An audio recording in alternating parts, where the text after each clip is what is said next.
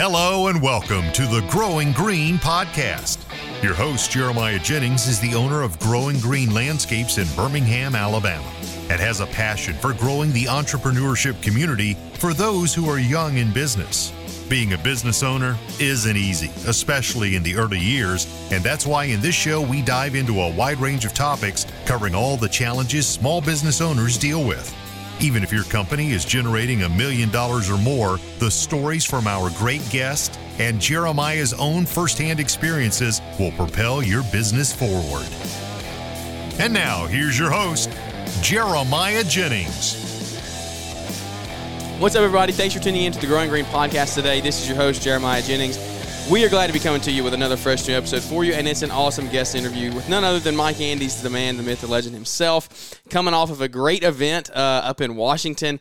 Man, I hate I missed it, but it was super cool to see like all the online stuff that you put out, all the people that attended the event. Tell us what was the feedback at that event? It was a blast. I think it was a bit of a different tone compared to typical in the past as growing, expansion, et cetera. We saw folks a lot more in defense as you head into recession, and also in terms of, the more soft skills of owning the business in terms of relationships, mental health, things like that. So I think those are important defensive measures to have going into a recession when it's not going to be popular to start businesses. It's not going to be popular to be growing businesses, and there's going to be a lot of headwinds. So it was a bit of a different tone, but overall, I think it was a lot of fun. So what do you think, what is advice that you would give to people to, one, are you like preaching recession's coming? What do we need to do to get in place? What are some plans and procedures to put into your businesses? For the guys that didn't make the event or didn't see this info, what does that look like moving forward? Because we were just talking off air, like how important it is to know your numbers.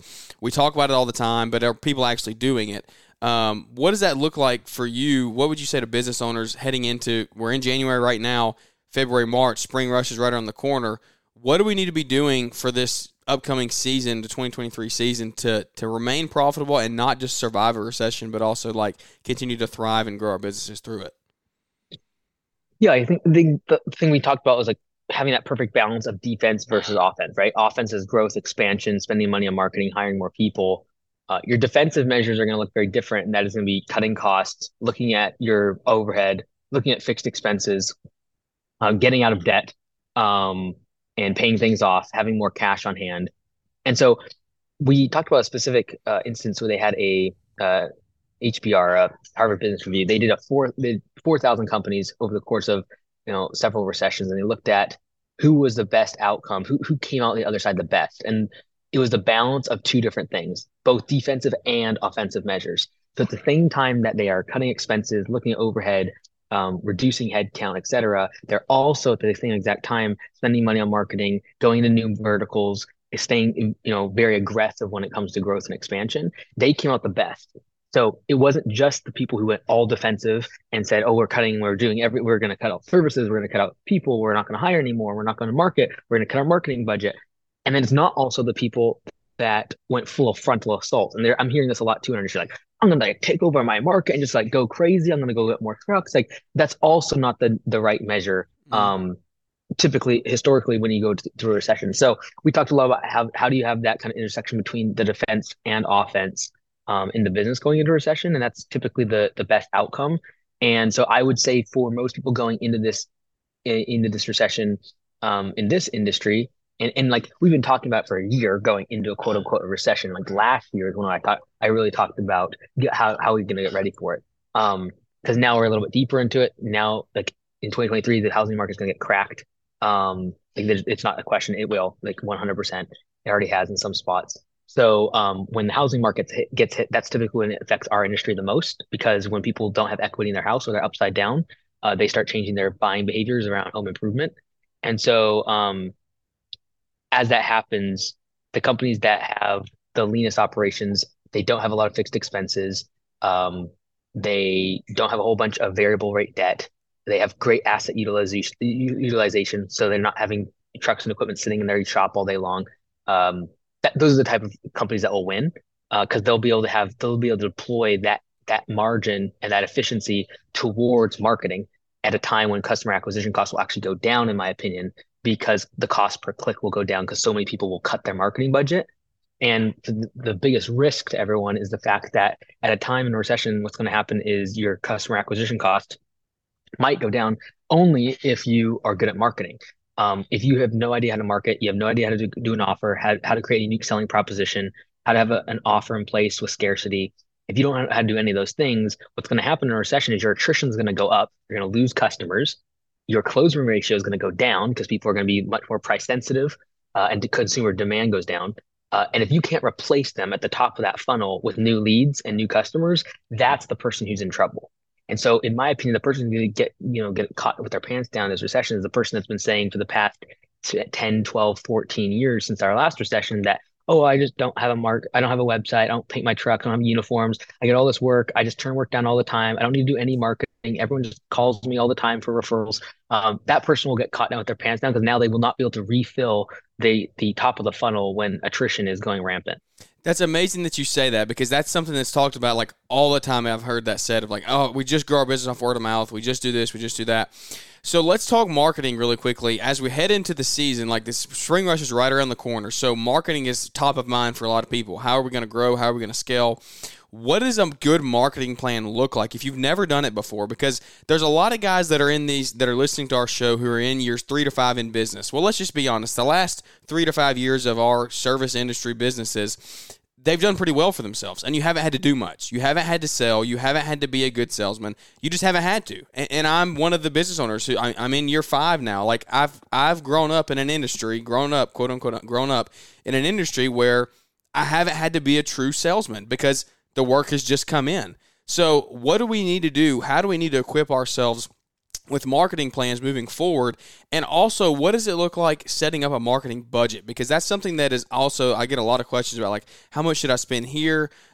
Just what does a marketing plan attack look like for this upcoming season? Yeah, like I look at marketing and referrals kind of like this. Like, so my mom's from Australia. We went over there long time ago, and a lot of them have, instead of having running water, they have these catch basins, these massive catch basins that when it rains in there, goes in this massive tank, and then that's basically what they get all their water off of. I look at the rain sort of like referrals, and that is, if it rains, great, we're going to keep them. We're going to keep them in our funnel. We're going to try to sell them. But in an extended period of dry space, if you do not have a well, if you have not done the hard work of digging down and actually finding water below the surface of the earth, you're going to be in a really tough time. And so in my opinion, it's been raining pretty substantially over the past 14 years in our industry in terms of marketing and referrals. So it's like people coming in, everyone wants our services. You basically need to put a door hanger that says, like, these are the services I offer. Yeah. Here's my phone number, and people are calling you. That's no longer going to happen, because now when that dries up, it's like, who has done the hard work of a brand, a great website, actually knows how to sell people? That well is what's going to keep someone through a recession. And they'll be able to thrive when everyone else is drying up and everyone's like dying and crying, oh, it's the economy and labor market's horrible and all that. And everyone will go out of business because they're running off of the rain and the referrals. It's the person who's dug down deep that will be able to survive. And so in terms of what that looks like, it's like you can no longer just say, hey, I mow lawns, who wants services? Because now when customer demand shrinks by 30, 40%, because now people are laid off, they're trying to cut money. They're trying to cut costs. They don't have any money in their retirement. Their credit card statements are maxed out at 20% interest or whatever it is.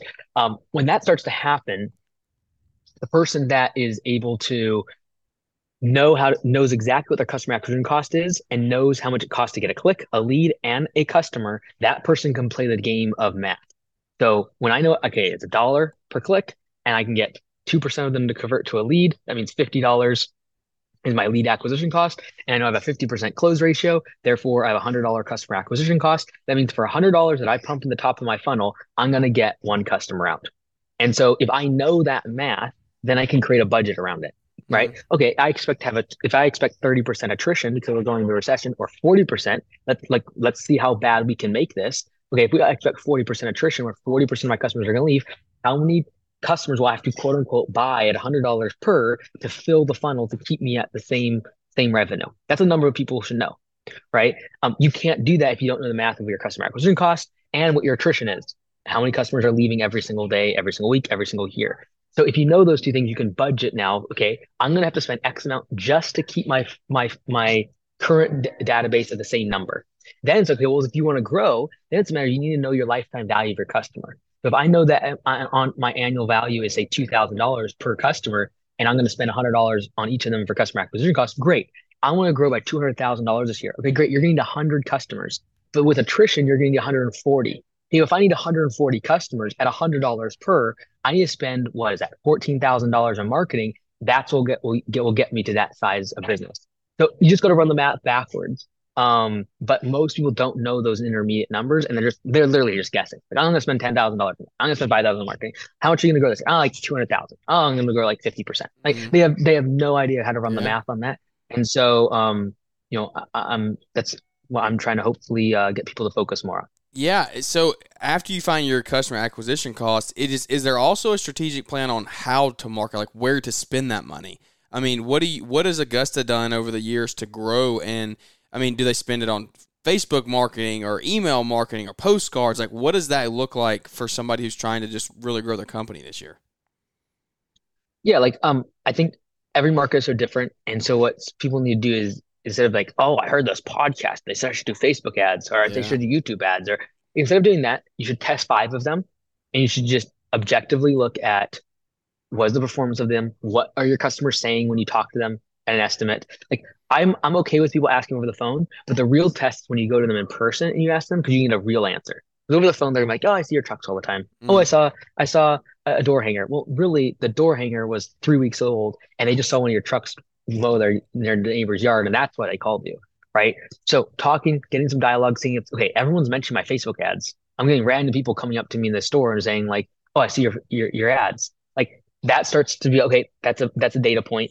Seeing what's working. If no one mentions your Nextdoor ad, probably not a good idea to never do a Nextdoor ad again, right? Just deploy that capital elsewhere. So I'd say in 4 months, someone can run tests across like 4 or 5 different channels, and then see what's working, and then just deploy more money towards it. And then just step back and realize that by having multiples, sometimes you're going to get the one that has the most direct way to contact you is probably the one that's going to perform the best, even though the other ones are more brand awareness and contact points that are giving awareness to the customer that they then call when you ask for a call in a really direct way. For example, a lot of times the call now buttons on Facebook do well, and someone's like, oh, they do great. And so people will run them like, oh, no, they didn't work. It's like the reason that call now button worked is because in that neighborhood, you did an every door direct mail campaign, you had Google ads running, you did a Nextdoor ad campaign, and you were in the newspaper that week. So like if that happens, then they see you on Facebook and it's really easy to click call now. Yes, it's going to convert really well because that's the most direct form of marketing. It's like the most direct response. It's called direct response marketing. Yeah. And so just be careful when it comes to your metrics and looking at the math of it, because sometimes the most direct form of marketing will be the one that seems like it does the best on paper, but there are other touch points to create awareness, thereby leading to the sale down the road. That's good. The thing that I think you mentioned there is not only testing out different options, but finding out how people hear about you. That's one thing that I don't think people do enough is you spend all this money, you run all these campaigns, but then they call and you never ask why. And that's something I have to catch myself with. I'm like, if I'm spending money on things, I need to know what's performing the right way and what's being the most beneficial for my company. So that's hilarious that you say that, because I know so many people that don't do that, and I think it's just crucial to keep a business up and running, especially in a time like we're heading into. So, well, that's really valuable information. I think having a marketing plan moving into this season is going to be huge. Not only having a marketing plan, but also having a budget. And so I want to really quickly hit on this, because we were talking right before we hit record about building a budget, and a lot of people try to build a budget the wrong way. They try to take the outputs and without the inputs, and so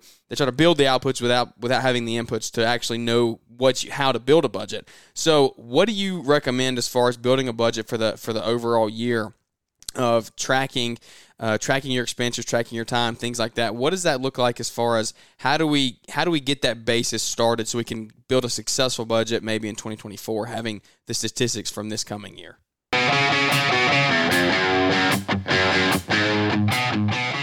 Well, guys, thanks for tuning into the show today, and I'm so excited to be bringing to you a new live event in our industry. It's called Synced Live. It's the second annual event, and it's going to be on February the 6th and the 7th of 2023 at the Cobb Galleria in Atlanta, Georgia. Some of the leaders that are going to be speaking at this event from our industry are Jim McCutcheon, Deborah Cole, Mike Haynes, Jay Worth, Joe Langton, and many more. There's literally probably 10 more on this list that I'm not even reading, so there's going to be a ton of value packed from speakers there. There's also going to be education topics going on in and around the booth at the event. They're going to be talking about recruiting and retaining employees, innovation, automation, and the ROI of automation. There's going to be tons of stuff on that. There's also going to be 70-plus vendors. Now, you don't want to go to a trade show and not see vendors. So, like we said, 70-plus vendors. There's going to be vendors pertaining to porcelain paving, natural stone paving, walling systems, smart measurement, robotic mowers, tech, software, everything in between. It's going to be full of value and full of great vendors and exhibits that we get to go look at and try things out for our business and see how we can make our businesses better in the future. So, like I said, it's our second annual event, Synced Live, February 6th and 7th in Atlanta, Georgia. The 6th is a half a day of the show. The full day is on the 7th, on Tuesday. I can't wait to be a part of this. I can't wait to show up and be there and network, hang out with all of you guys. This is my first year going. If you've never gone, if you didn't go last year, make it out this year, Atlanta, Georgia. It's well worth your ticket price just for the education alone, not even to mention all the vendors and things you're going to get to see and the networking you're going to get to do. So come out and see us in Atlanta on February the 6th and the 7th at Synced Live, Cobb Galleria. We can't wait to see you there. Now let's get back to the show. Yeah, like I think some people do better with budgets and then other people do better with historical data. I don't think anyone should beat themselves up over like, oh man, I don't have a budget, or like, I don't know what my numbers are. Like, some people do better with budgeting. They like looking into the future and then they stick to a plan. And then other people are better at looking back at a year and be like, okay, where did I make mistakes? Where could I improve, et cetera. I think most people should spend less time on budgeting and more on knowing the numbers of their historical data, because that tells a story versus just making up random projections that most of the time people have no idea what they're doing. And even if you're using software, it's like, well, there's just so many gray areas of what expenses should be in certain categories and all the rest. It's like, look, if you know the numbers of, like, for example, close ratio, attrition rate, your annual value per customer, like we just done the math right there a few minutes ago on what your marketing budget should be. Yeah. And that is, okay, well, my marketing budget needs to be $14,000 just to make sure I have the same amount of customers or to grow by 200,000 in annual revenue. Like, if your goals of top line revenue are changing, it should affect every single line item in the P&L. And so that needs to be taken account, though, by the fact that you know all these other numbers. Like, if your close ratio is going to drop by 50% this year, either you're spending more money on marketing, you're going to restrict growth and contract, or you're going to become less profitable and lower prices so you can keep your close ratio up. Like, close ratio is the number that I'm just incredibly amazed that people do not know. I'm also amazed by like things like how long it takes someone to get what percentage of people allow their quotes to just never hear back from them. And the status of that quote is just sent and forever. And I would imagine 20-30% of people's estimates, literally, they never get a response on. No, yes, just nothing. Yeah. It's crazy.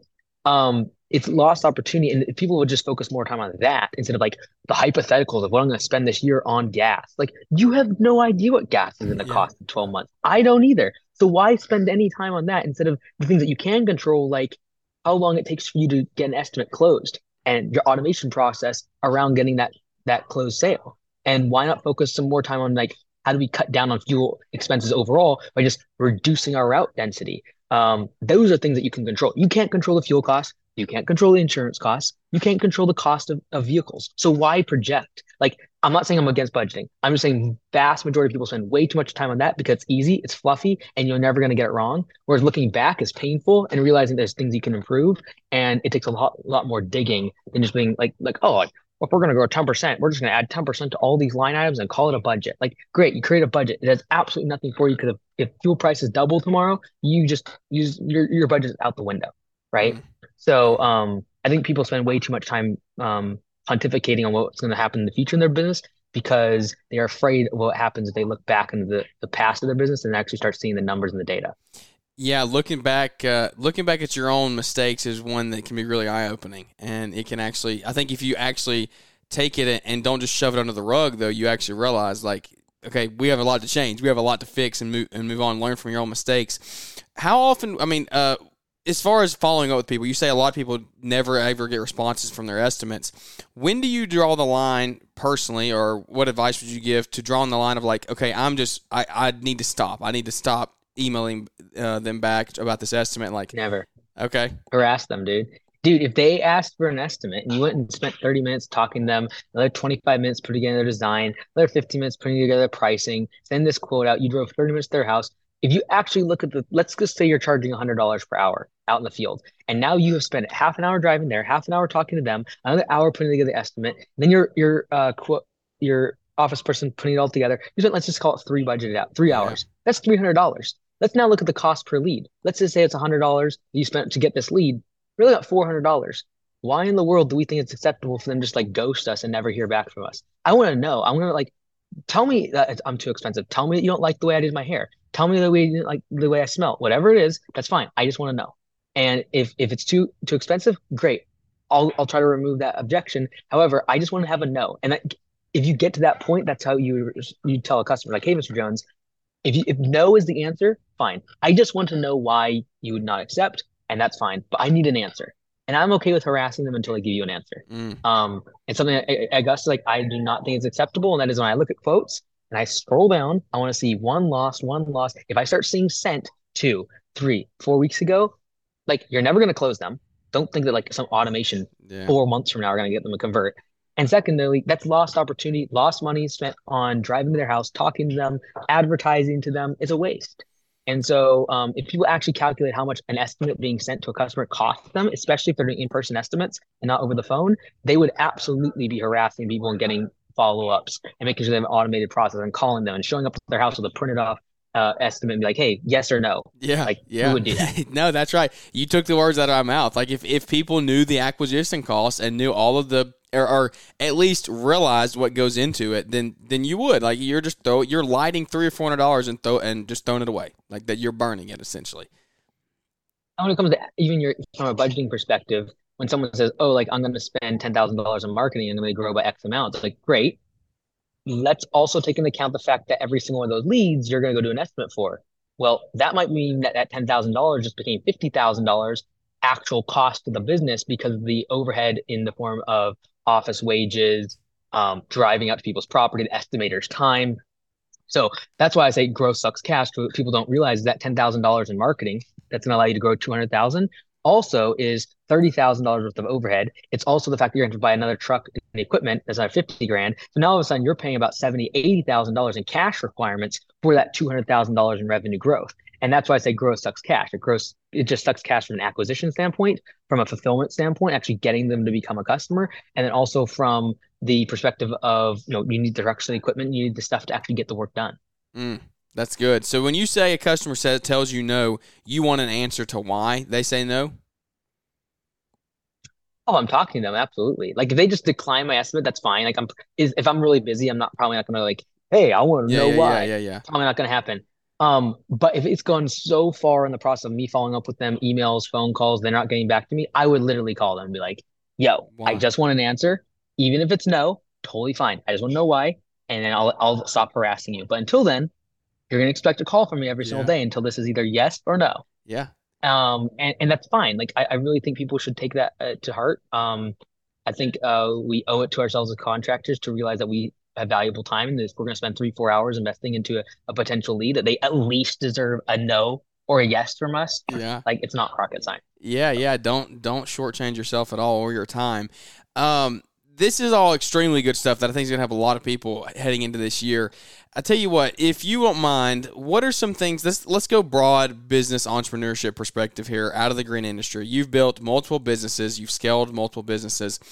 What are principles, 1 or 2 or 3 or whatever you think is valuable to help business owners grow as entrepreneurs? Because entrepreneurship is not easy. And so let's, like I said, X the green industry thing. Let's just talk owning a business. People that want to expand their businesses. What are things that you've done along the way to help you become successful? Is it knowing your numbers? Is it networking? Is it marketing correctly? Like, what is it for you that has helped you grow multiple businesses and gotten you to the point you're at today? It's a broad Not question. comparing yourself. Yeah, not comparing yourselves though. And realizing that every input of data and learning needs to come with the context of what size of business does this refer to. Mm, So if you're listening to someone and they're talking about how important something is, you need to ask yourself before you synthesize that data, what size of company are they running and what size of company is this relevant for? The reason I say that is because there's a lot of people that will listen to people have 5, 10, 15, $20 million companies in this industry that are buying brand new trucks, leasing them, etc. And they're like, oh, they do that. They think it's awesome. They save all this money on taxes and they use Section 179, and the government's basically paying for a third of it and all the rest of it. So then they run over to their business that does 150,000 in the annual revenue, and they think they need to go buy new trucks, equipment every single year. When in reality, the only reason that the other company is doing that is because they have $1 million in EBITDA to protect from taxes. When you and your business have $20,000 and will not pay taxes on any of that, and so to go out and buy new stuff under the guise of tax savings is ludicrous.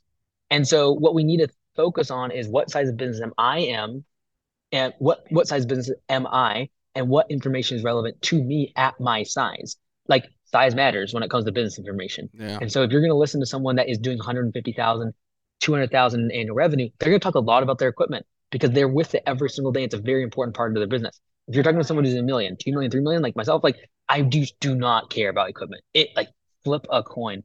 I'm starting 4 new locations in North Carolina. My regional manager, I have no idea in the world what type of equipment he's buying because he just knows I don't care. He doesn't even run it by me. Like it's completely inconsequential. It's like he just knows good dealer, buy equipment, right? Like that's the only thing that matters. It does not matter the brand. It does not matter at all. And so that thought process is only built through someone that has built $1 million plus businesses and knows how to replicate it. That if that's not what you want, you don't need to listen to me, right? If you want to build 100,000, 230, and that's what is perfect for your lifestyle, your equipment is extremely important, and you should go out and run 5 tests and do a bunch of demo days and go to several different dealers and really get fanatical about it.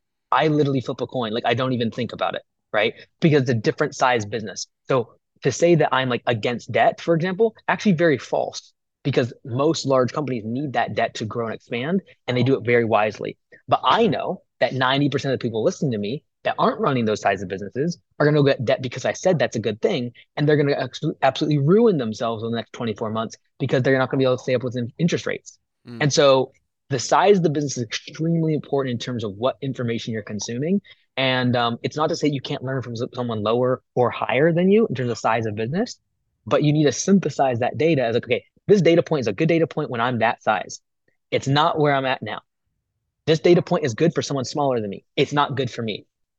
There's just different levels of leadership, financing, marketing that are relevant at different sizes of businesses. So to just take general information, and then unfortunately with short clips and short form content, people take those and like, oh, I need to do that. Like I need to go like use the Augusta rule to like save money on taxes and rent my house out to myself, or like go and pay my child money that's 6 years old. I'm gonna pay them $6,000 a year for. It's like, look, that is dumb information for 99% of people. So yeah. Just no, context matters and size of business. Context matters. It's kind of like biblical context. You could relate it to the Bible, like when you're reading things in the Bible, and it's like remember who they're speaking to. Like what are they saying? What are they talking to in the Bible? It's crazy how stuff relates like that. Do you have a specific book or two that has helped you grow scalability wise, and then just overall, just as a person and an entrepreneur? Not really. I don't. I listen to a lot of YouTube.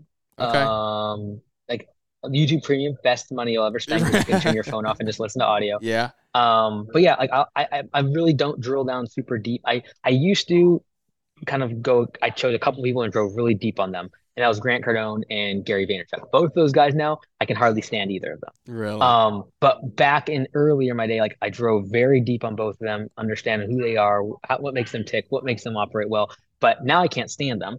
Why is really that? Is it because they're misleading people with their short form content, like their 30-second phrases? No. What is it? No. Okay, so specifically, so Grant, I think he is way too promotional. He thinks like the sun shines out of him and says some stupid stuff sometimes. I would have to agree. Very proud, and cocky. Yeah. I don't like that form of what he's doing. And I do think he misrepresents some of the things with Cardone Capital. Yeah. Because I know real estate a little bit, and I know enough to say that. Gary, I would just say I don't it's not like I'm against him. I like listening to especially his 4Ds thing. But I do feel like he's gone so soft on the soft skills. Mm, He's forgot that like what got to him to where he is at is grinding and working really, really hard. yeah. Um, and he's I know he's trying to balance, trying to compensate like for what he used to be, which was like the hustle guy. And everyone would be like, he'd always be screaming about hustling and working 7 days a week. And obviously he's trying to balance himself out. But the whole thing with like NFTs and him getting involved in that, it's a bad look. I think it's going to be bad for his brand.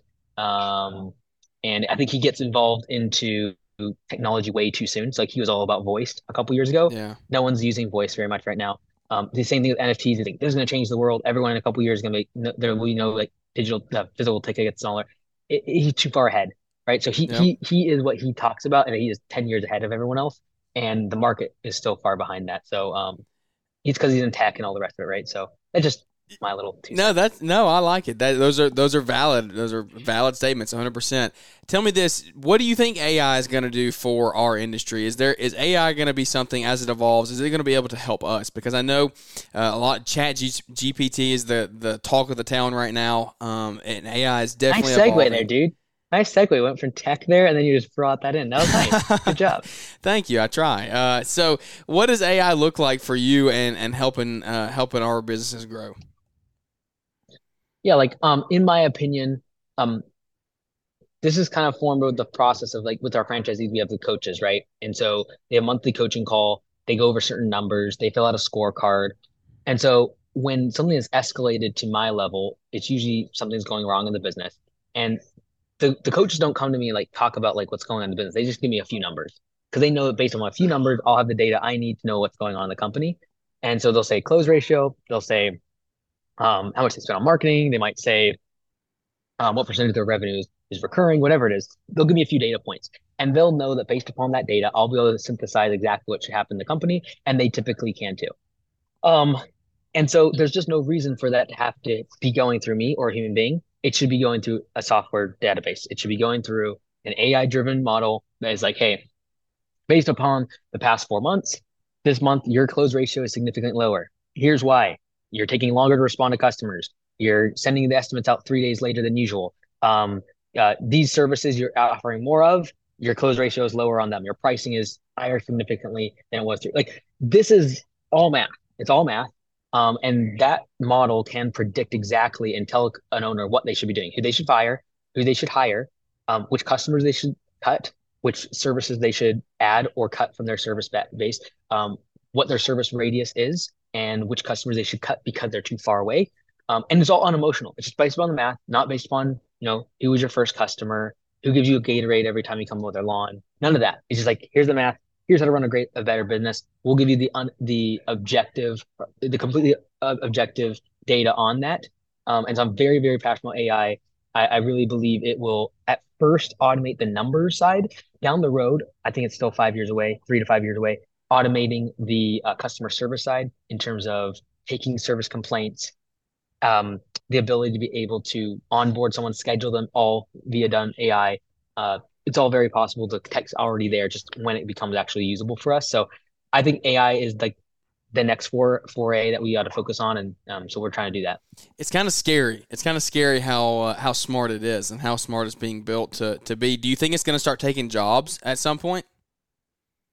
100%. The same way that, if you were owned a stable, you'd probably be freaked out about the car coming along, right? Mm, So, but we figured it out. We figured out how to, adapt, and now we have manufacturing, and we do plants and build cars, yeah. right? We have mines that get all the minerals, and we do all this other stuff to have cars. So when AI rolls around, yeah, it'll put a lot of people out of business. It'll put a lot of, it already has put a lot of copywriters out of business, marketers to have copy for the ads.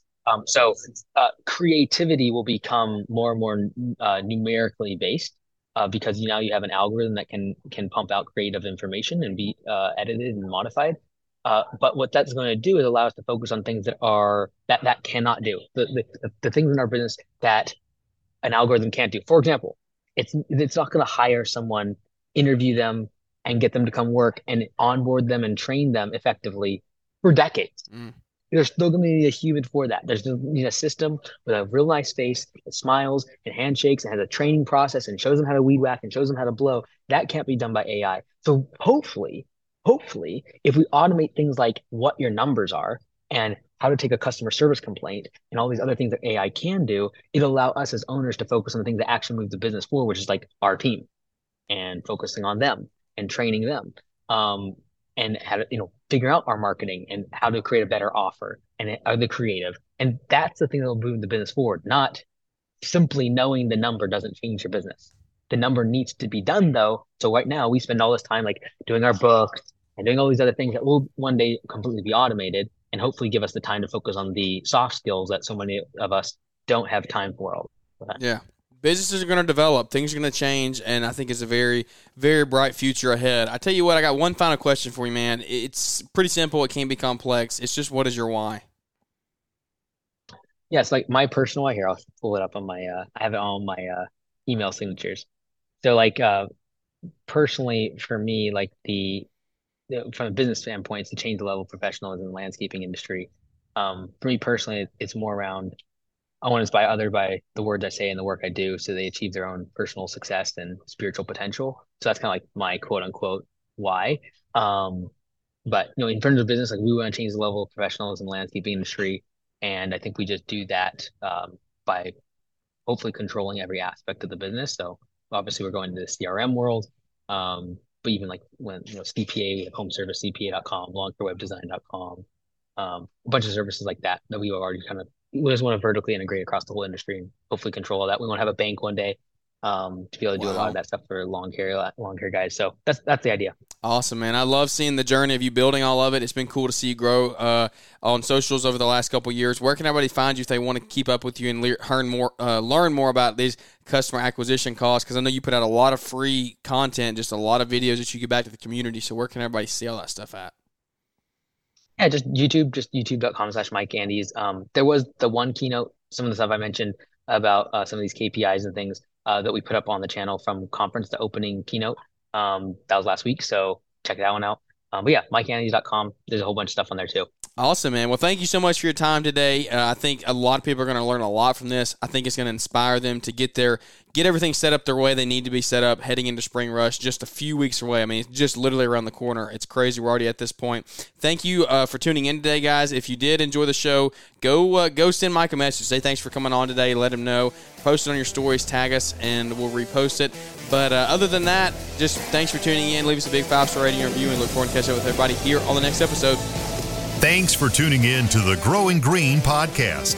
It is an honor to have you listening, and we hope you receive valuable advice to help take your business to the next level. Don't forget to follow the podcast so you'll be notified when our next episode drops.